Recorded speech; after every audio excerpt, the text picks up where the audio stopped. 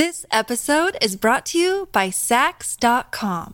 At Saks.com, it's easy to find your new vibe. Dive into the Western trend with gold cowboy boots from Staud, or go full 90s throwback with platforms from Prada. You can shop for everything on your agenda, whether it's a breezy Zimmermann dress for a garden party or a bright Chloe blazer for brunch. Find inspiration for your new vibe every day at Saks.com.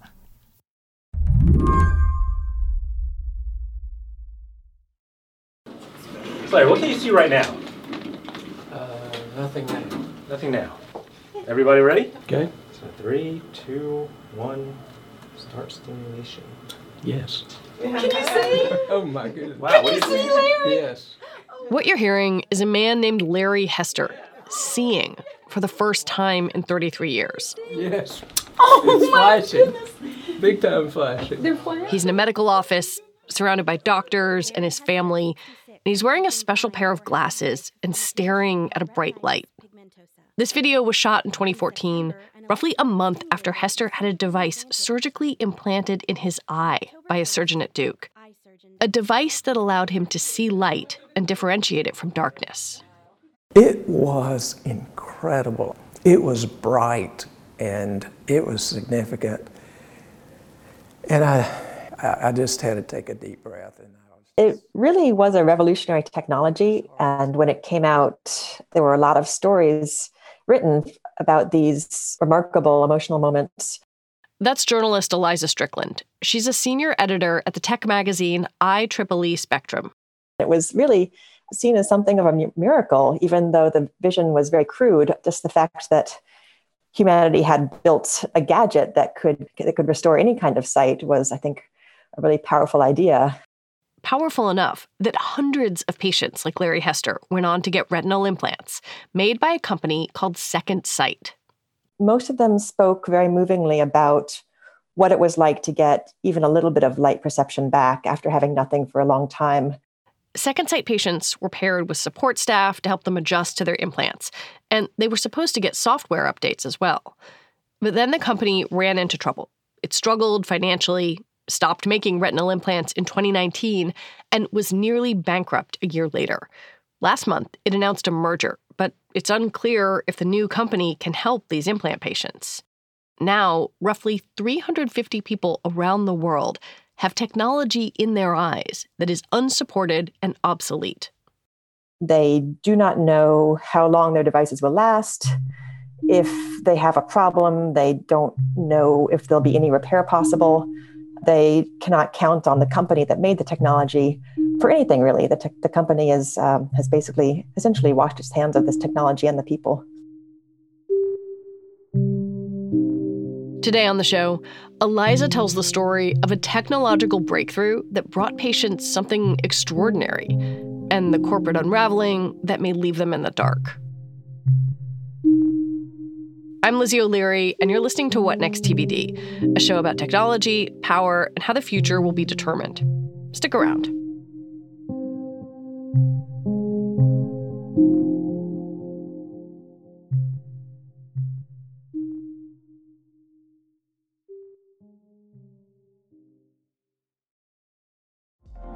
Apple Card is the perfect cashback rewards credit card. You earn up to 3% daily cash on every purchase every day. That's 3% on your favorite products at Apple, 2% on all other Apple Card with Apple Pay purchases, and 1% on anything you buy with your titanium Apple Card or virtual card number. Visit apple.co/card calculator to see how much you can earn. Apple Card issued by Goldman Sachs Bank, USA, Salt Lake City branch. Subject to credit approval. Terms apply. A neural implant is a device that's placed inside a patient's body and works by interacting with part of their nervous system. Probably the most well-known example is deep brain stimulation, when electrodes are placed inside the brain. DBS is sometimes used for Parkinson's patients. Back when Eliza wrote her first story about retinal implants, the field was promising, but relatively new. In 2011, there were just the beginning of these really exciting developments in neuroprosthetics. There was some work being done in implants to stimulate the spinal cord to enable people who had lost the use of their legs to walk again. There was a lot of very preliminary work on brain implants and what could be done with that. There were even companies talking about memory prosthetics, like for people with, Alzheimer's or other memory problems, that there might be a way to put in an implant that would assist. But it was all really early stages, and only a few of these things have advanced to the point of being commercial, clinical products. At this sort of beginning of that decade, did researchers and companies and patients seem optimistic that there was promise in doing this? Oh, yeah, there was a lot of excitement. And I think maybe people didn't realize just how long it would take to move from exciting results in the lab to FDA-approved clinical products that would thrive in the medical marketplace. One company that saw opportunity in this potential marketplace was Second Sight. They would go on to build the retinal implant known as the Argus that Eliza wrote about.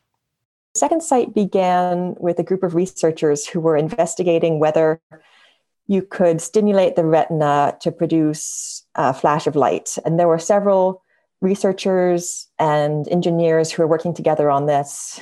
One of the youngest people on the team was, I think, then a medical student named Robert Greenberg. And he saw this and just wanted to make it his life's work. And so he and others co-founded Second Sight in 1998. Second Sight tested its first retinal implant, the Argus, in 2002. It built on that system to make the Argus 2, which was approved by the FDA in 2013. It was the first of its kind, I think. Second Sight seemed to have a durable implant that provided stable vision. They had a good smart system. But again, the sight that it provided was really rudimentary. And the founders talk about this and admit they were starting at a very low bar. And they, one of the co-founders, Robert Greenberg, told me they had a lot of discussions internally. How good was good enough? Like, when should they try to bring it to patients? Should they try and increase the resolution before bringing it out? But they decided to bring it out even with this sort of crude black and white patches of light and dark. In Second Sight's Argus 2 retinal prosthesis system, a miniature video camera in the eyeglasses captures the scene. The glasses, which look like Oakleys, were connected to a video processing unit about the size of a cell phone, which patients could wear on their belt. The video is processed by a small portable unit and transformed into instructions which are sent back to the glasses. Those instructions were then transmitted wirelessly to the implant in the patient's eye, which used electricity to stimulate cells in the retina and send a signal to the brain. Patients, most of whom hadn't seen in years, were able to perceive light. Eliza wrote about several of them. Barbara Campbell was a volunteer in the clinical trial, so even before the Argus 2 retinal implant was approved, she was trying it out. And she's very independent and capable even before the implant, but she really enjoyed having enhanced ability to navigate the world. She talked about being able to find the bus stop more easily and seeing the light above her doorway when she was coming home. And she just enjoyed it too, in addition to finding it useful.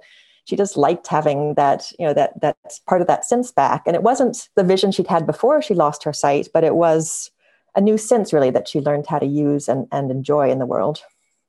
I've watched videos of people kind of around this time. We're talking 2013, 2014, and they talk about, how great it is that they are seeing flashes of light that they were never able to see before. When you talk to patients, and you've covered this for years, what was their experience?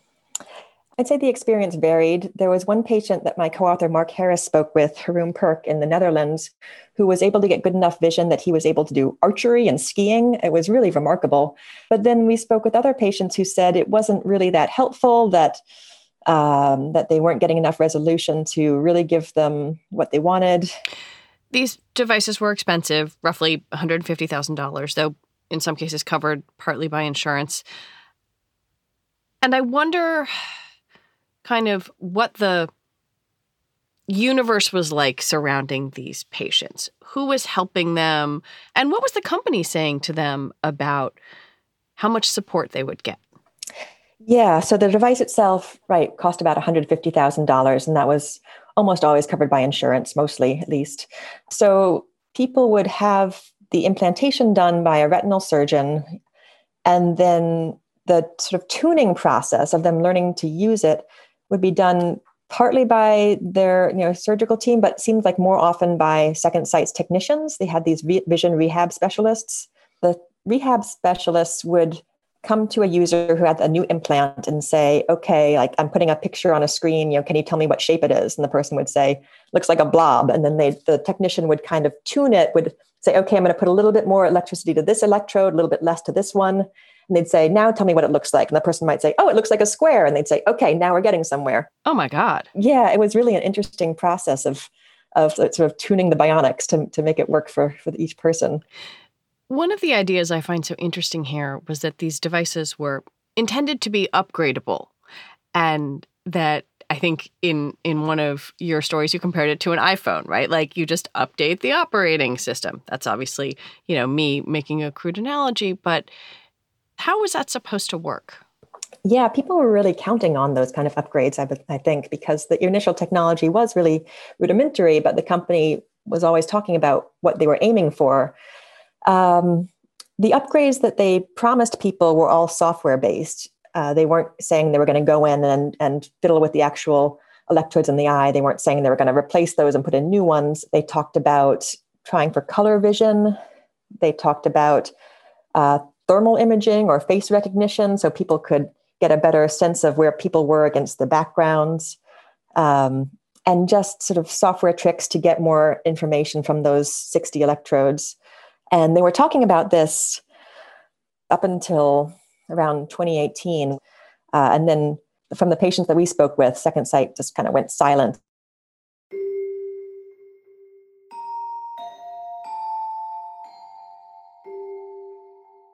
When we come back, Second Sight patients get a letter, and the news is not good.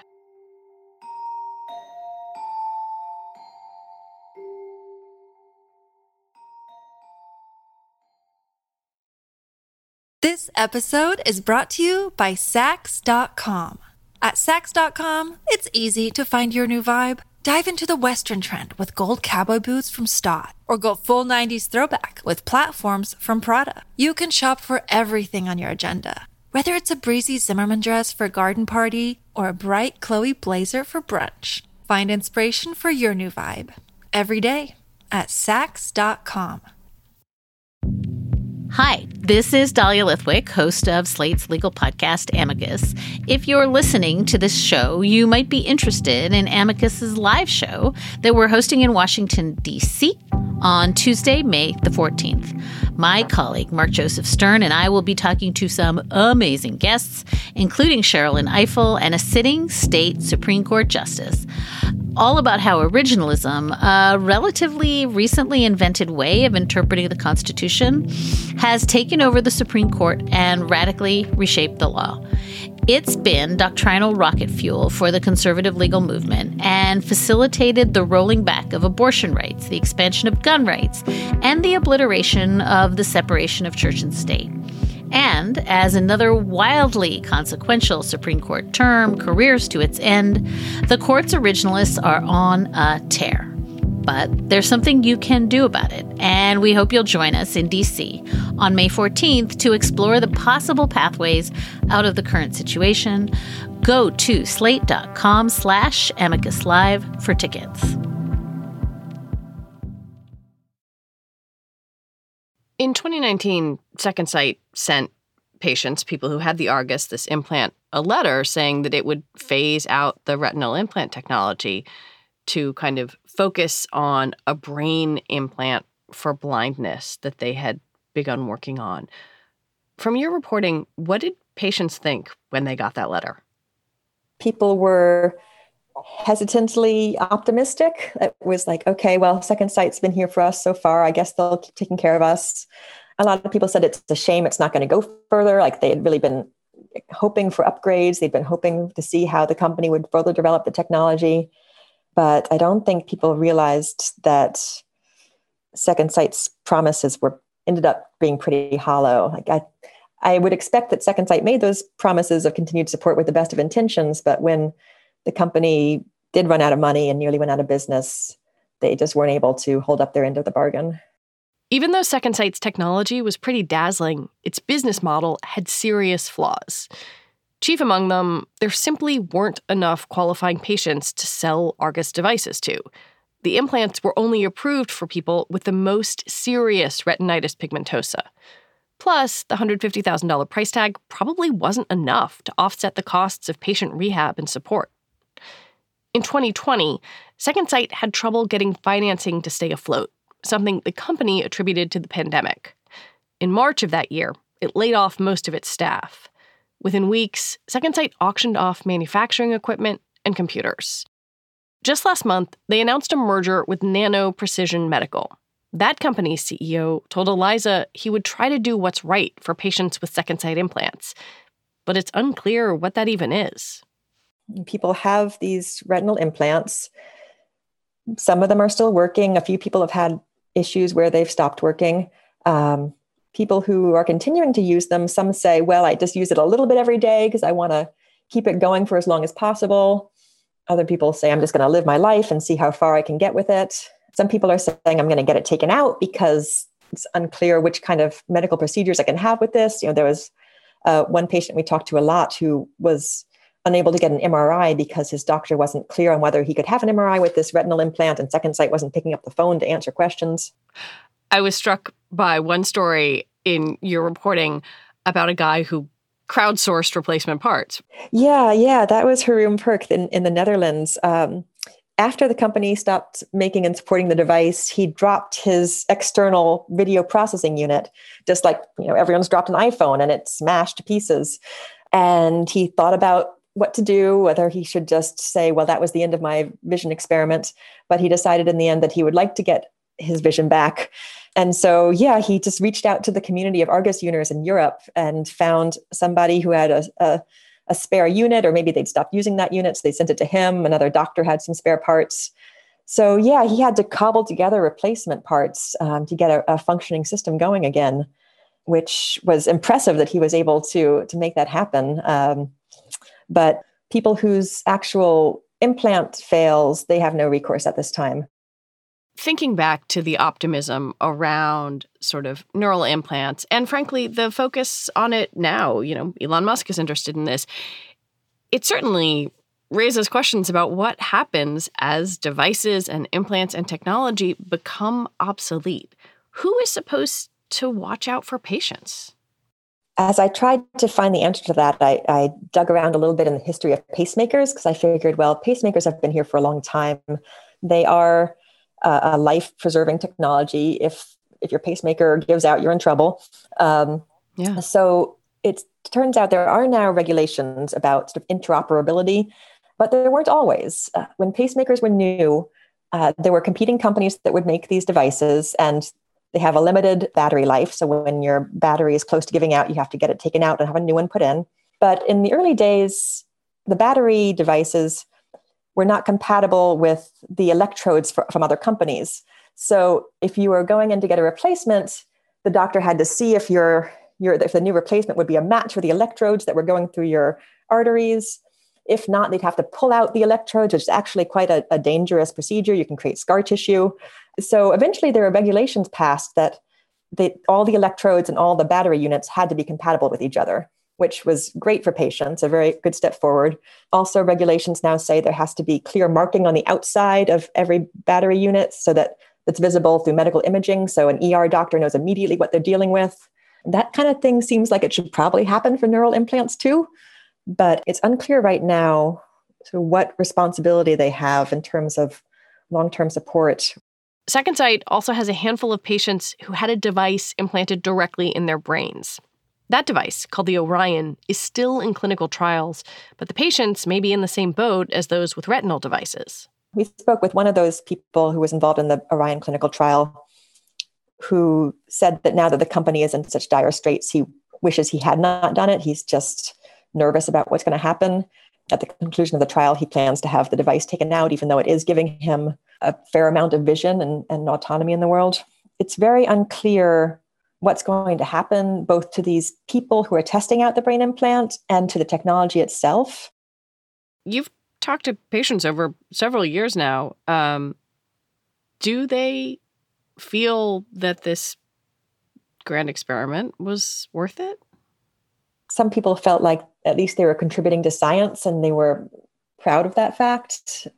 Others felt that it had given them something useful, that the implants had given them a new kind of independence or autonomy. Others just felt really angry and kind of used by the company, and felt like they would not have signed up for the technology if they'd known how the company would ultimately fail to support them. There's a line in your story, failure is an inevitable part of innovation, which is true. It's true in almost, every human endeavor.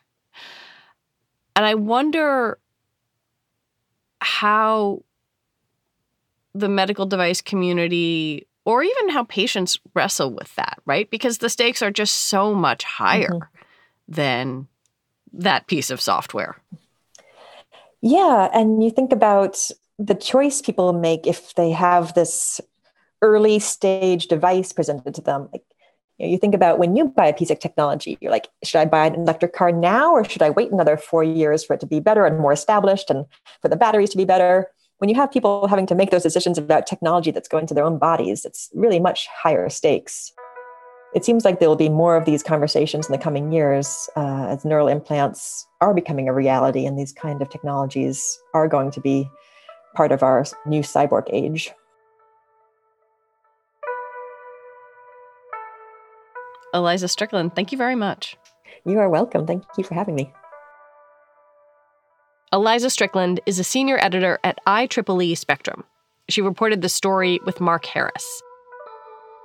That is it for the show today. TBD is produced by Ethan Brooks. We're edited by Tori Bosch. Alicia Montgomery is the executive producer for Slate Podcasts. TBD is part of the larger What Next family, and it's also part of Future Tense, a partnership of Slate, Arizona State University, and New America. And if you missed it, I want to recommend you listen to Tuesday's episode of What Next. It's about how Texas is going after trans kids and their families. Thank you so much for spending this time with us. We'll be back next week with another episode. I'm Lizzie O'Leary. Thanks for listening.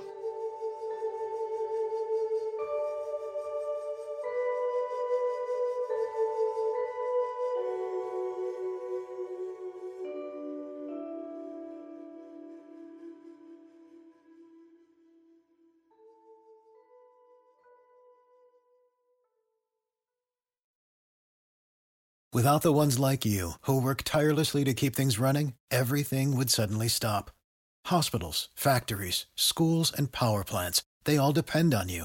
No matter the weather, emergency, or time of day, you're the ones who get it done. At Grainger, we're here for you with professional-grade industrial supplies.